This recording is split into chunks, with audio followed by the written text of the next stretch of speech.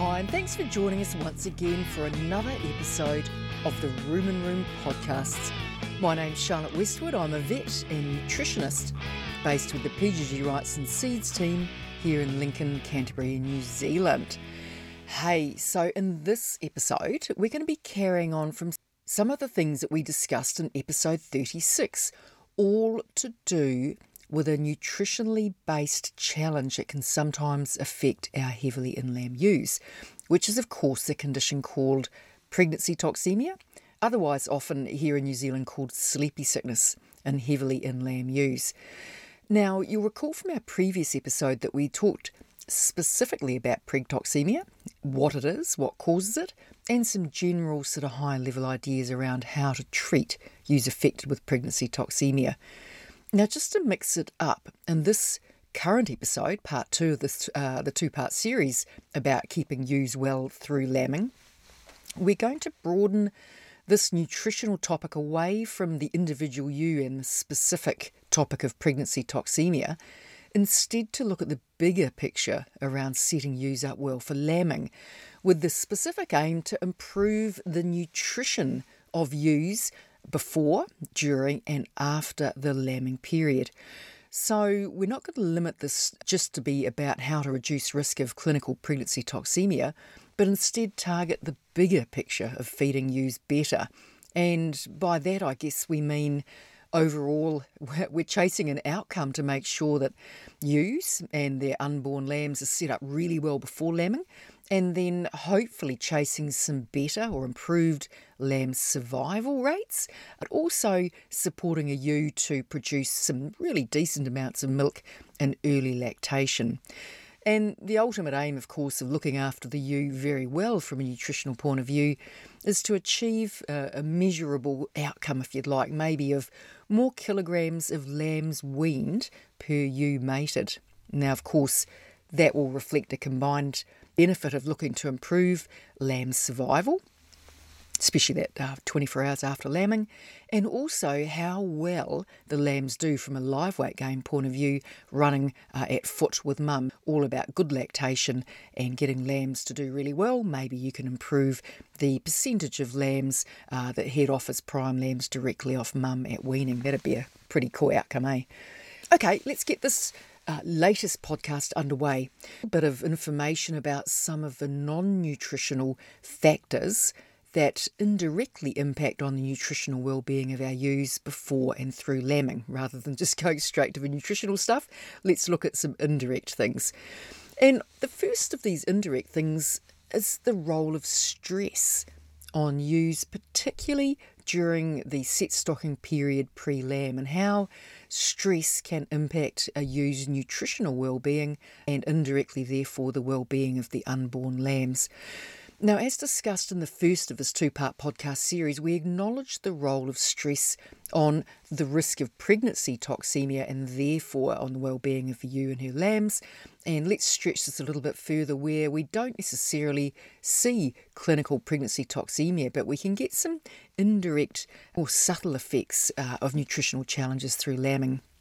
And that might be as simple as lambs being born a little bit too small, some delayed lambing, so you get more lambs born dead, and some lambs born without not enough energy reserves inside to survive that first critical 24 to 48 hours after birth. So not necessarily clinical preg tox, but some other unintended consequences. From the stress point of view on the nutritional well-being of ewes, we're thinking, particularly for here in New Zealand where almost all of our ewes lamb outdoors, is the risk of winter and early spring storms. And if ewes don't have adequate shelter, that can put ewes under a considerable degree of stress. And they can actually suffer from low blood glucose, therefore the lambs miss out on glucose and other stuff like amino acids, even if there's ample feed available underfoot. So they can be fully fed, but still that stress puts them under a nutritional stress because they don't eat as much as they need to keep warm and to keep their lambs fully fed inside mum's tum. So aside from rough weather, other stressful things that can put ewes under a fair degree of this nutritional pressure pre-lamb, we're thinking of like other things that need to happen on farm, and we need to be careful with things like long walks to the yards. Maybe you need to muster them up, wander off to the yards for prelamb treatments such as clostridial vaccinations. And it's not only that long walk to the yards, but if you need to stand ewes off feed in the yards for a particular period of time, maybe some big mobs that take a while to put through the yards for vaccination, all those sorts of things. Maybe your dogs are a bit nippy, a bit too pushy. Maybe younger staff members, you've got some junior shepherds that have just pushed those ewes a little bit too hard and fast. Or it may be nothing to do with yards. It may be just a simple act of us driving, taking you side by side or ute through some set-stocked heavily in lamb ewes and putting them under unnecessary stress just when they're trying to relax and chill out, so to speak, as they get close to lambing. So stress really can increase levels of cortisol in the ewes and really start to increase risk of metabolic disease, whether that's clinical or subclinical effects. Now, other stresses on the ewe pre-lamb can involve things like prelamb shearing, particularly if prelamb shearing is done too close to lambing. And when you think about shearing for a heavily in-lamb ewe close to lambing, it's not only the stress and indignity of being mustered and yarded and then upended over the board, it's also, of course, to do with after that prelamb shearing. So if we have something that's only 2 or 3 weeks away from lambing, and we get a lift in appetite to eat feed pre-lamb, and we can't match that with our ability to keep feed up to her, that can actually increase risk of nutritionally related challenges to the ewe and her unborn lamb, so that's not really ideal. And of course, prelamb shear, it's all about timing. So if you do prelamb shear for your multiples, your twin triplet-bearing ewes, clearly we want to do those as soon after scanning as we can before she gets more vulnerable, a little bit more fragile from a metabolic and nutritional point of view closer to lambing. So really, with ewes carrying multiples, you really don't want to be shearing them within 6 weeks of lambing and certainly no closer than 4 weeks pre-lambing. Other risk factors for indirectly causing some nutritional stress on ewes pre-lambing, and that, of course, is if the ewes, particularly younger ewes, are carrying a gut full of internal parasites. Now, in theory, adult sheep should be reasonably tolerant to the effects of internal parasites and, carry on, nothing to see here.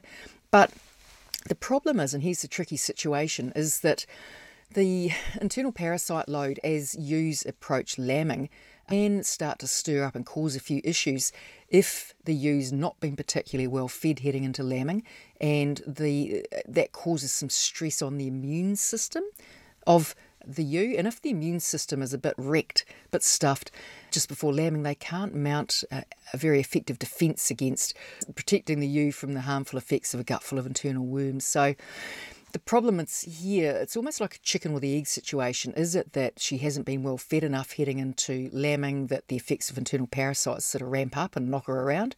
Or is it the other way around? They have such a big gut full of internal parasites that the worms are impacting on the ewe's ability to send enough glucose and other good stuff to support the needs of a lamb. So, did undernutrition increase the impact of internal parasites on the ewe, or did the internal parasites of the ewe impact on the ability of the ewe to feed the lamb properly? My personal thoughts are that, to be honest, if we feed, aim to feed ewes better pre-lamb, we will help that ewe prop up her immune system to fight off the nasty effects of that worm burden and hopefully keep her in better order heading through lambing. That said, as always, it's always best to talk to your vet about this, especially if you just want to recheck whether you need to be pre-lamb drenching or injecting or even capsules, or if you can work your way through this in terms of more sustainable internal parasite management and set up a plan to feed your ewes better and also targeting better ewe condition at lambing as an alternative approach to simply pre-lamb drenching your light ewes. Different approaches to it, and it is a bit worrying to see the rate of internal parasite resistance kind of ramping up out there. So if we can look to feed our ewes better and have them in better condition at lambing, and therefore they can tolerate a belly full of worms, that has to be a good thing. But yeah, do talk to your vet. Don't just take advice from some random podcast, please. Now, Moving on to all of those other things, just finishing up this section, that will impact on the ability of a ewe to cope well nutritionally in late pregnancy. Now, there's a heap of, well, we've already talked about parasites, but other illnesses and diseases and injuries that can impact on a ewe's ability to eat enough feed. And if that's impacted, then she will come under greater nutritional stress pre-lamb, even if you're offering a lot of feed. So we need to acknowledge these things like if she's lame, she's down on both front knees, trying to eat because she's got sore feet. Those sorts of things will make it less likely that she can adequately feed her unborn lambs. Or are her teeth worn right down, or got a broken mouth? And for those of you farming in the warmer regions of New Zealand, what about the effects of last summer and autumn's facial eczema toxicity issues, or in other words, sporidesmin toxicity? Now, for those of you not familiar with facial eczema, that massively damages the liver, particularly if the ewe gets ongoing damage from year to year to year. It is additive. And if the liver is damaged, that will greatly increase risk to the unborn lamb, but also to the ewe, because the liver is less able to prop up or maintain blood glucose levels in a heavily inlamb ewe. And it's no surprise, really, that liver damaged ewes are much more likely to go down in a heap, I guess, whether that's clinical pregnancy toxemia, and can even struggle even just to survive through lambing. And quite often these ewes are just found dead even with before she started lambing. So if there's not a lot of functional liver tissue left from facial eczema, then that is quite a serious risk for getting ewes through in a nutritionally appropriate manner through lambing. Those are the factors that impact on nutrition through an indirect manner by not allowing the ewe to adequately eat enough or cope well to provide enough nutrients both for herself and her lambs. Let's move now on to some other on-farm factors that more directly impact on the nutritional well-being of ewes before and through lambing. Well, the number one topic we're going to pick off first is, of course, ewe body condition pre-lambing.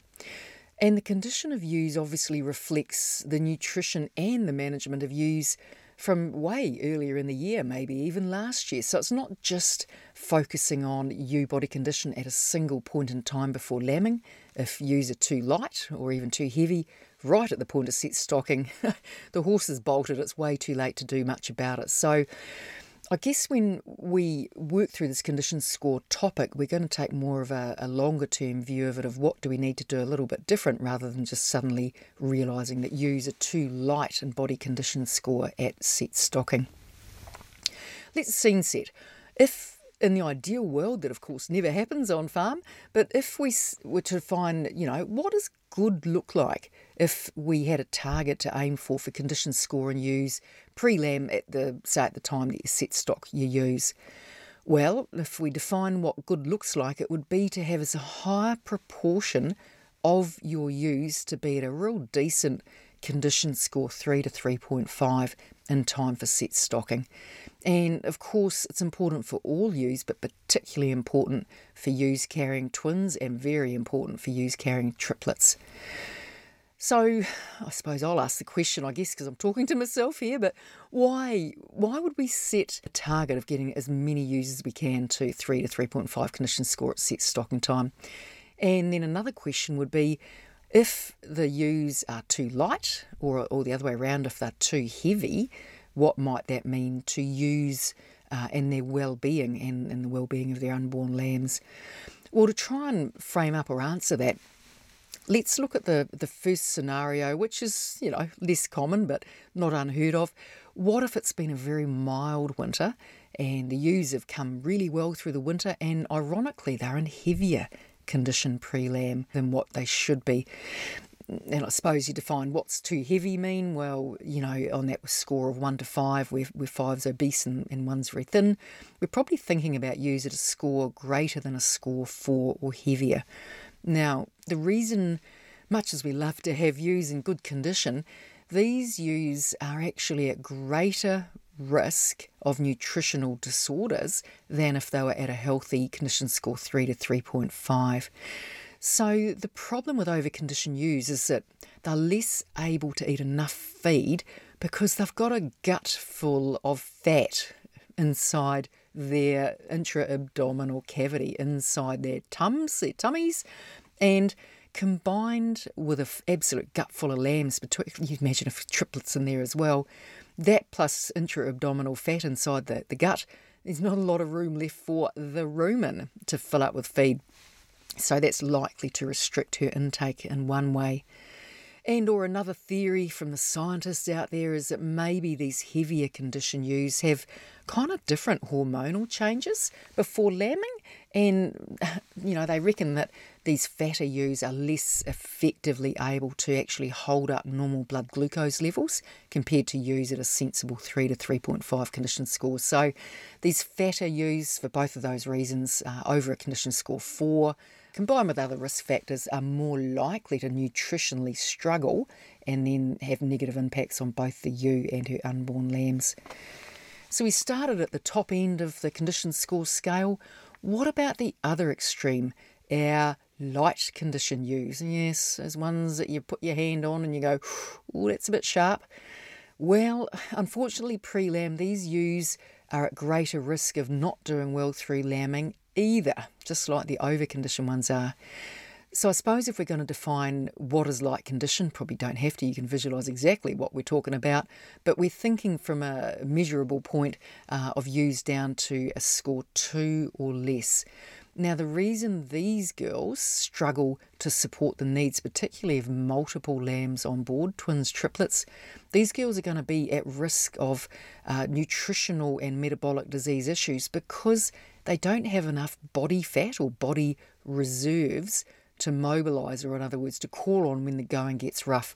So if those multiple lambs start really getting demanding for a lot of glucose, a lot of amino acids from the ewe can't look after herself because she doesn't have any fuel left in the body bank because she's too thin.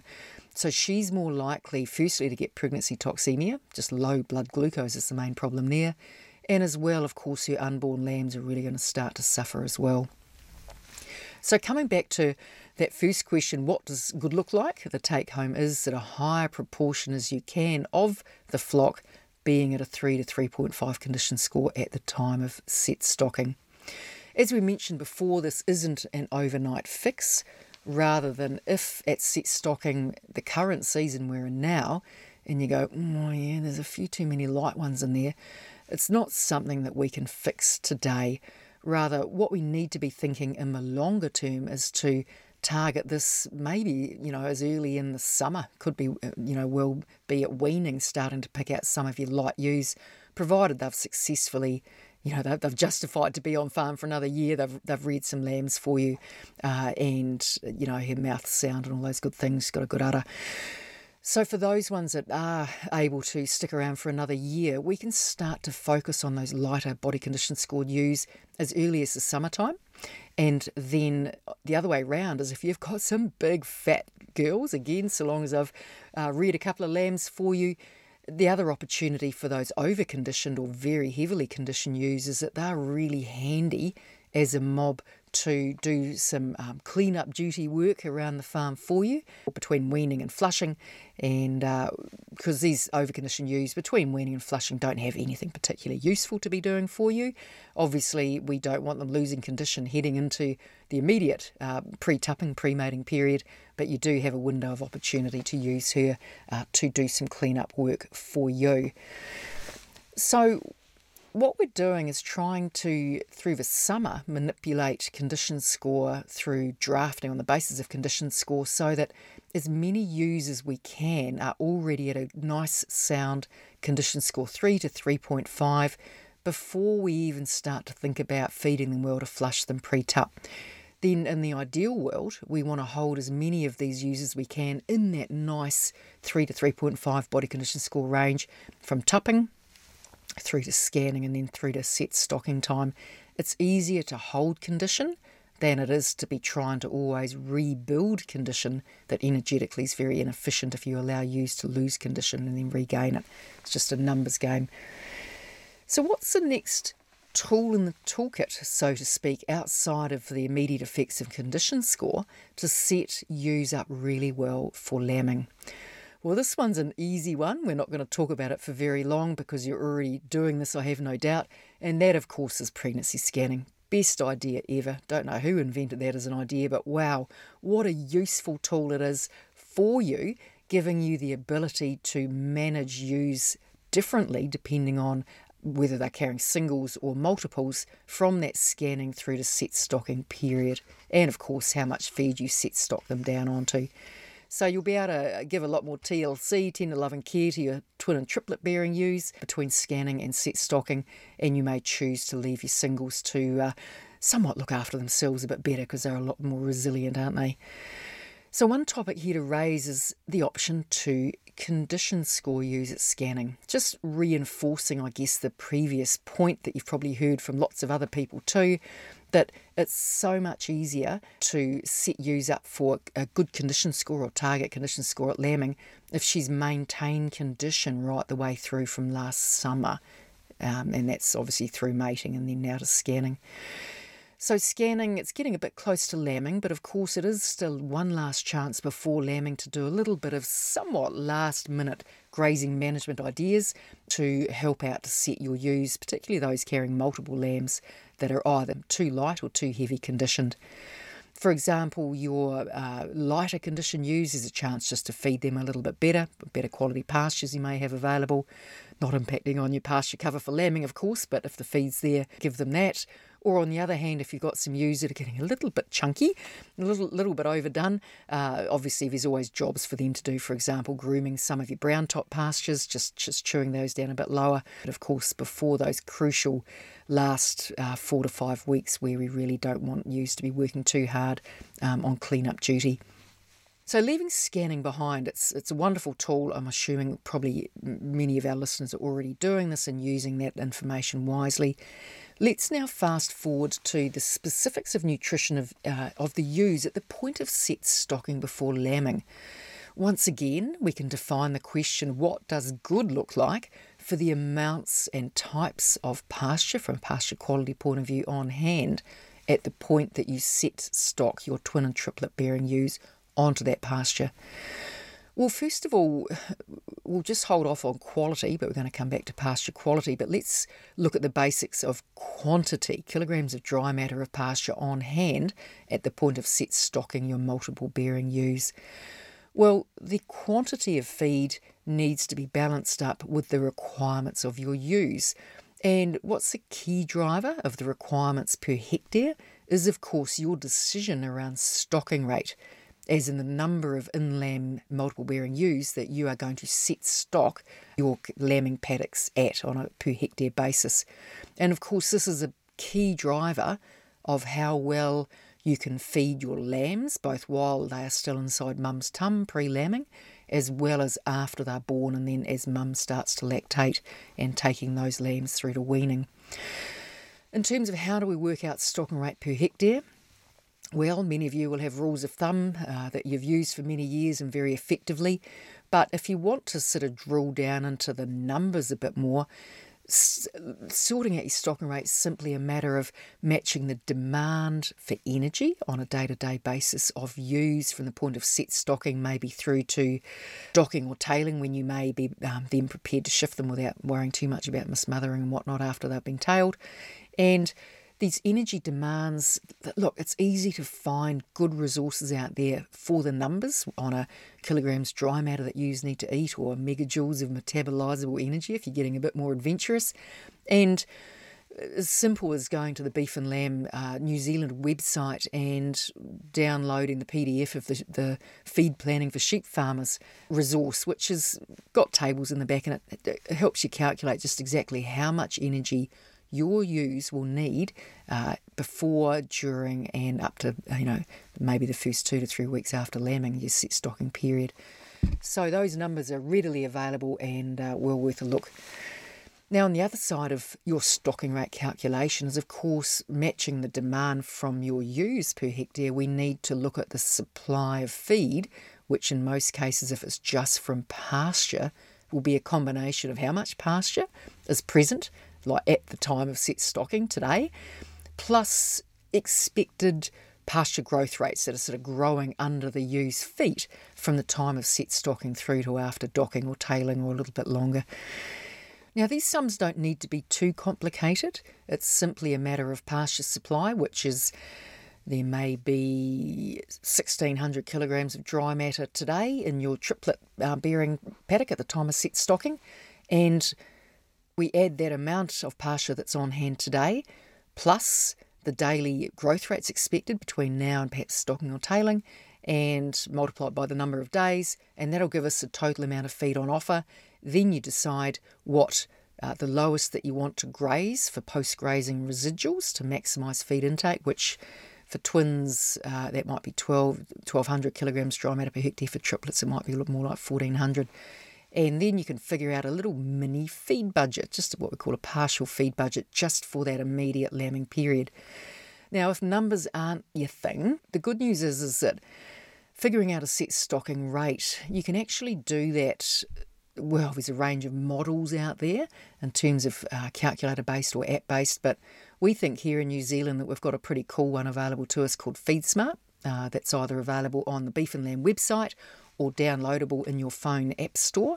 And certainly for some of you, this might be helpful just to, you can sanity check your regular stocking rate and just see whether you are really supplying enough feed for your ewes. Or it may be on a new block or a new property that you're working on that you can actually help to decide on a stocking rate where you don't know what a typical stocking rate for that block or farm may be. So how FeedSmart works is that it helps you to figure out whether there's going to be enough feed in a paddock or on a block to fully feed your ewes for a fixed period of time through lambing. So to drive FeedSmart, you need a little bit of information. Some you can measure, some you can estimate. But you need a few things. First up, you need the live weight of your ewes, which will be the empty, non-pregnant live weight of your ewes at the time of set stocking. So if you've got some 70 kilo ewes and they've got 20 or 22 kilos of placentas and uterus fluids and a belly full of lambs, and they weigh 90 kilos with lambs on board, well clearly it's going to be more like 70 kilos that we want to feed into FeedSmart to help with the calculations to determine stocking rate. Now, FeedSmart also needs a few other things. It needs grazing start date, it needs your mating start date, and your scanning percent, which will help allocate the right amount of feed to account for the stage of pregnancy and the average number of lambs on board inside all the mums. If you are using FeedSmart maybe just for refining the feeding of your twin and triplet pregnancies, then you adjust the lambing percent that you put into FeedSmart just for twins and triplets, excluding any singles. On the paddock and pasture supply side of things, you need to add in if this paddock or blocks are going to be on flat land or rolling. Obviously, we increase the energy demands if ewes are up and down hills. We need to put in pasture quality, feed utilisation, which is otherwise just defaults to 90% when you first start up FeedSmart, and if you are feeding any feed supplements, to what the quality of those are. But the key drivers of feed supply and FeedSmart is what is the average pasture cover across those lambing paddocks and expected daily pasture growth rate from the point of time that you set stock your ewes. Now, pasture growth rates, you go, well, I don't know. How long is a piece of string? Pasture growth rates through lambing, who knows? Very variable. But look, you can access any historical data that you might have kicking around. You may share data with your discussion group. Your farm consultant might be able to help you. Or you can pay a bit of cash to subscribe to, for example, FarmX to access a forecast for pasture growth rates for your district.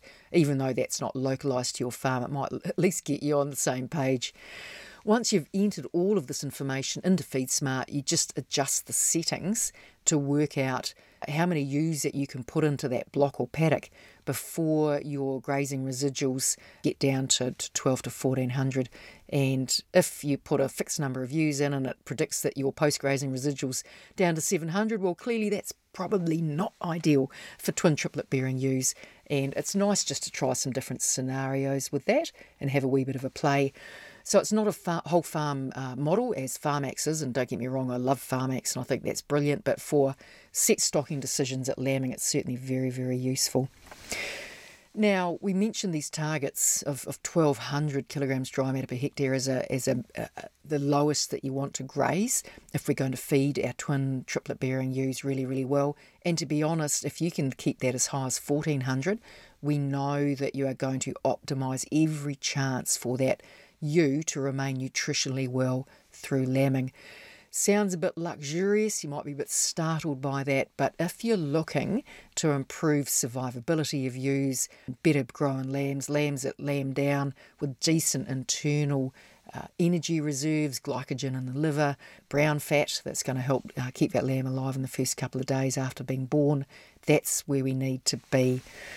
So we're going to leave the set stocking discussion alone now, but I suspect that many of you will be saying, Charlotte, you've just talked about kilograms of dry matter.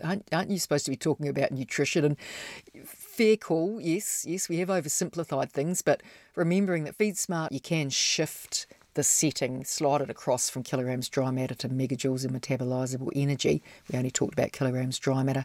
But clearly pasture quality is a really important thing that impacts on ewe wellbeing through lambing as well. So yeah, totally higher energy dense or higher ME pastures obviously deliver more energy to the ewe per kilogram or gram of dry matter consumed, which becomes increasingly important for all of our multiple bearing ewes, but particularly ones with triplets on board, because those triplet bearing ewes, as you so very well know, they're always on a real knife edge just before lambing of not being able to supply quite enough nutrients, supplying everything, glucose, amino acids, calcium, which is why they're at increased risk of milk fever or hypocalcemia while the lambs are still inside their tum right at the point of lambing. So yes, higher quality feed is a given for twins and triplet bearing ewes, particularly the triplet ones.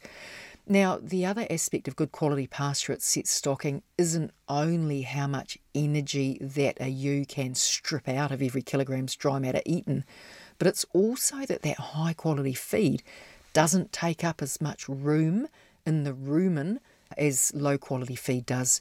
So if you have your ewes that are carrying triplets, might be a few that are getting a little bit chonkier in body condition, so there's a bit of fat inside the gut, there's not much room left for the rumen. So if she's eating less, we need to be getting every mouthful that she does eat to be carrying as much energy in as we can. On the other hand, if we had triplet bearing ewes lambing down onto quite a high cover of absolute rubbish, low quality pasture that's chocker full of brown top and Yorkshire fog and a lot of tag and rubbish, she doesn't have the room and capacity to fit all of that slowly breaking down pasture into it. So that's going to greatly increase risk of, even if she doesn't get pregnancy toxemia, she's going to have smaller lambs, survivability of lambs won't be as good, she's not going to make as much colostrum or milk at all those things. So it's a given your best quality pastures outside of just the issues of balancing a partial feed budget on kilograms of dry matter basis.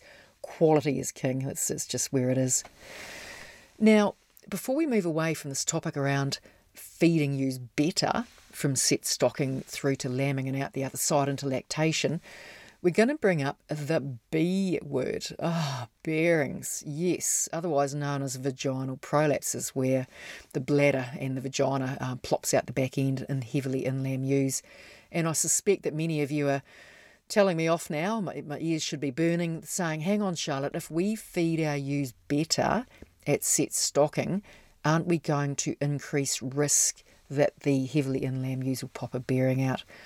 Well, look, I suppose the difficulty around a discussion about bearings is that it's not only one of the most frustrating conditions to deal with, but it's not only in terms of having to poke that back in and other management techniques to make sure it doesn't pop out again, is that when we're trying to look at prevention strategies for bearings, there's a huge range of factors that have either been proven or suspected to contribute to bearings. And it's not only about the amount of feed that the ewe is eating today when she's set stocked. So maybe this is a topic for another podcast, but look, briefly, risk factors that we do understand that increase risk of bearings are things like ewes being too fat, ewes being too light in condition, lazy, unfit ewes that haven't done a lot of walking, they've been, break fed on strips of grass and aren't doing a whole lot every day and have got unfit. On the other hand, ewes that are lambing on steeper country also are more likely to throw a bearing because they do like to stand uphill, don't they? Poor old girls trying to take the weight of that gut full of lambs and rumen and everything off her lungs and make her feel comfortable. That's why she stands uphill. But then the other way, obviously the guts and everything slop down the other end and put too much weight on the bladder and the pelvis and pop out the bearing goes. So we understand some of those risk factors. So enough about those risk factors for bearings, but just, I guess the take home is that simply feeding ewes better from the point of set stocking pre-lamb onwards is not a guarantee as a risk factor in isolation that you're absolutely going to increase risk of bearings unless there are other known risk factors present. And I guess we argue that, and I'm sure that you'd agree, that the other extreme is, oh, okay, we're going to underfeed ewes heading into lambing simply to prevent bearings. And that's something that I know wouldn't sit well with any of you either. So what we do want to do is aim to feed ewes well, but also where there are known risk factors for popping bearings out, we do have to be a little bit more careful. But don't just take it that just because we're feeding them better, they'll absolutely stick a bearing out. That's not necessarily true. So moving on to the last topic of this podcast now. We get that we want to feed our ewes well. So what if you've had the winter from hell, things have gone against you despite all of your best planning? What if at the point of set stocking, pasture covers are lower than what you'd planned to set stock at? And what does that mean for us?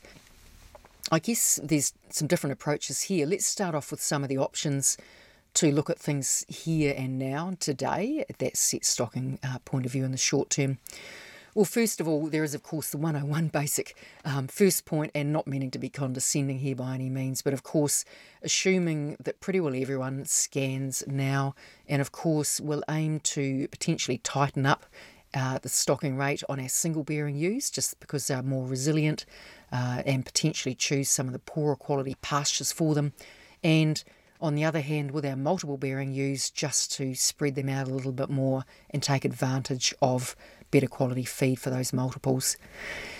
Second up, yes, on a feed budget basis, putting supplementary feeds into pre-lamb situations, works, doesn't it, from a feed budgeting point of view?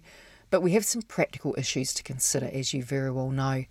It's always a trade-off between feeding ewes better by feeding out, but also that risk of mismothering in our twin triplet-bearing mobs, just because if we're driving through on a regular basis to feed out, we're upsetting ewes that are just on the job, starting to lamb. She'll get up and walk away from her chosen lambing site, lie down somewhere else, and maybe that'll slow down the lambing process and increase risk of dead lambs. So what do we do to get around this? The feed budget says we need supplements. Well, we can feed supplements to other stock classes that you may have. So that may be some dry hoggets, maybe some cattle, freeing up more pasture for your ewes at set stocking. Or if you don't have those options, and we're looking specifically at supplementary feeding for inlamb ewes right before lambing, sometimes, and this sounds a little bit crazy, is that sometimes we're better to feed supplementary feeds to your single-bearing ewes than feeding supplements to the multiples, just because of that risk of mismothering. So it sounds a bit crazy because you're thinking, we're saying, Charlotte, wouldn't you feed the better quality feeds, particularly if they're good supplements? Wouldn't you feed them to the multiples? Well, some of you may well do that very carefully and it works for you. But the method to the madness of feeding singles is that then you can tighten the single-bearing ewes up onto lower pasture covers, maybe the poorer quality pastures, and instead spread your twin and triplet bearing out ewes onto higher pasture covers. So at least when you go into mobs that are set stocked where they're all carrying singles, at least you're less likely to get mismothering issues just with a single lamb than you are than the other extreme of worst case, your triplet bearing ewes, who of course come out to see if you're feeding out grain or sheep nuts particularly, they'll come and have a look and forget about their lambs, which always ends in chaos, does it not? So there's no strict rules here, but just something to think about there. So that's if you have limited feed on hand today at the point of set stocking. What about if every year you're always a little bit tight for feed? What are some longer term concepts that maybe you could think about to build better pasture covers for ewes to lamb down on? Well, look, to be honest, if you have got a larger property, you've got a new block you've taken on, and you don't have a lot of subdivision, not a lot of fencing, or sadly if you've had storm damage come through and you've lost some of your fencing, which has been the case for East Coast North Island this year in 2023, for sure, like a handful of big paddocks are such a mission, aren't they, to manage compared to more smaller paddocks or blocks. So for sure, it's a big capital cost if the subdivision isn't there, but it's kind of remiss to talk about other ideas around managing stuff if it's tough for you to set up a rotation with, more controlled grazing, setting things up back there in the autumn. And subdivision and, of course, stock water is the other biggie there. Point 2 around some longer-term approaches to building more pasture cover for lambing is, of course, coming back to adjusting overall feed demand across the entire business. And that may be things like readjusting non-capital stock numbers during autumn and heading into winter. So maybe, things didn't go so well for the lambs through autumn. Maybe you had a bit of triple resistance problems or something, and now you're a bit overloaded with winter lambs. Maybe you've got R2 finishing cattle that aren't quite where they need to be. Better to quit those. Sometimes it can be a uncomfortable discussion and decision to make, but sometimes to do that to preserve the well-being of your capital stock, specifically your inlamb ewes, is worth looking at. So best approach to that is obviously running a whole farm feed budget to decide where you'll be at by late winter if you're looking at this perhaps in mid-autumn. In the long-term scheme of things, it's always about adjusting or having a think about adjusting the overall stocking rate, like how many ewes are you carrying from year to year? Are you a little bit on the tight side every year? Maybe we feed slightly fewer ewes in a better way to get better outcomes from lambing. And then, of course, the other lever to pull is planned start of lambing. Always got to be a wee bit careful with that. If you lamb a bit later to feed the ewes better and you're a summer dry property, you end up not being able to finish as many of your own lambs and more go away store. So that's not done without some good prospective modelling using something like FarmX. But FarmX is great for doing a lot of the prospective what-if scenario modelling when you start adjusting stocking rate and capital stock numbers, non-capital stock numbers. What about autumn nitrogen fertiliser applications on some of your better country? Now, some of you will be doing this already. Some of you might do that strategically, perhaps coming out of a dry summer post-drought, and you've had the first flush of feed starting to come away after the rain. Obviously, that's going to potentially improve average pasture cover by the time you get through to lambing. But of course, nitrogen, a couple issues there. We've got to have the right soil temperatures and enough moisture to actually turn that nitrogen into some decent pasture growth rates.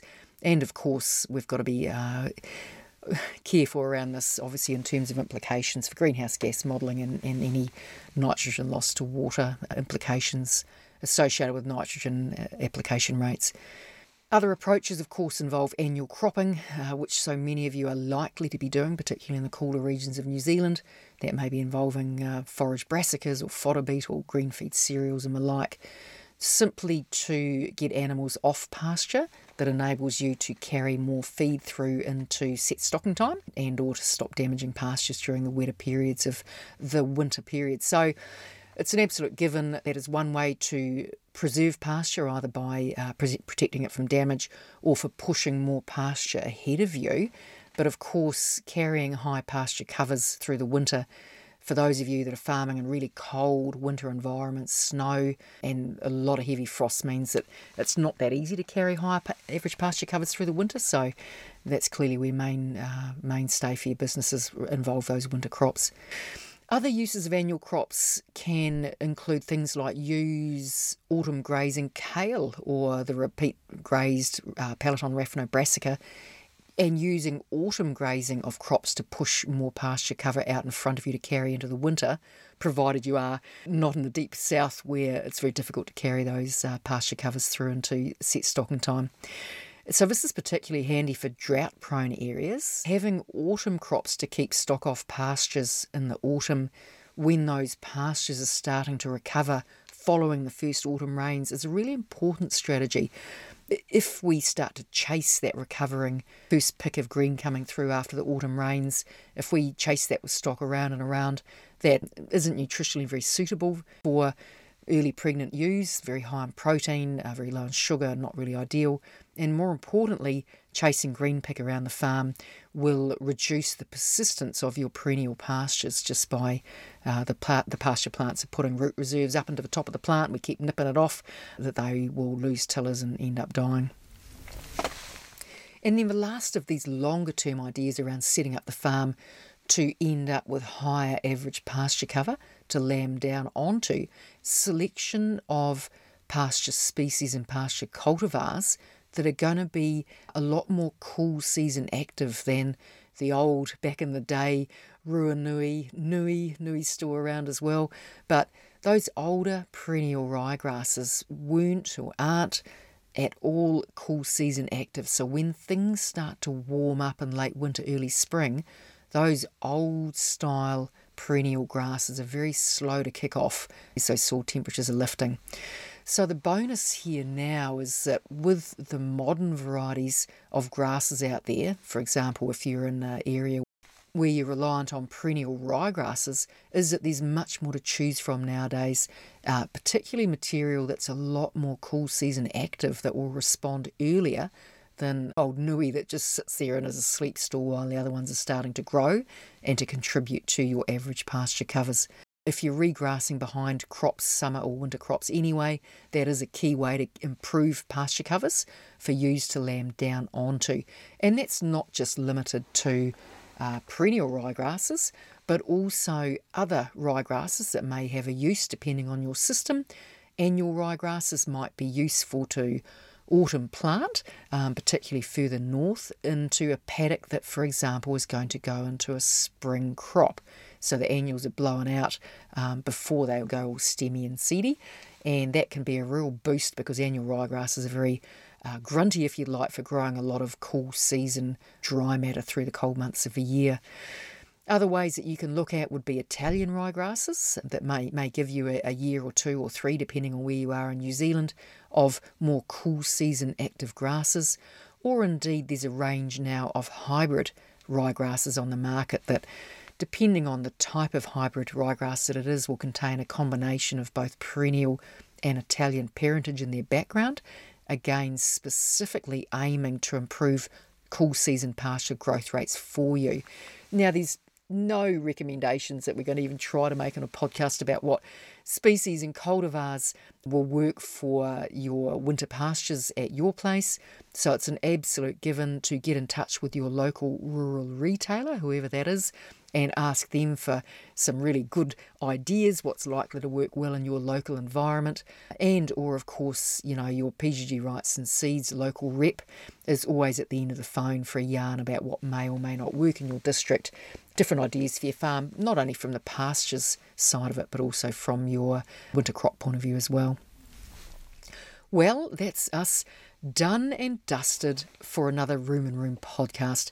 Hope you've found some of this even just a little bit useful, even one or two tips or tricks that you've been able to lift out and have a think about for lambing for next year. Thanks very much for joining us for this podcast. Hope that you can join us for another one very, very soon. And to make sure that you don't miss out on any new podcasts as they land, do hit subscribe and then you won't miss a thing. And if you think some of these podcasts are proving useful, interesting listening for you, just let your friends or family know as well and encourage them to have a listen in as well. What have you been up to today while you've been out and about? Hope you're having a good day. This has been Charlotte Westwood. And look, on behalf of both myself and our ever loyal PGG Rights and Seeds sponsors, I hope you have a good day getting up to whatever you're doing. Catch up soon. Cheers.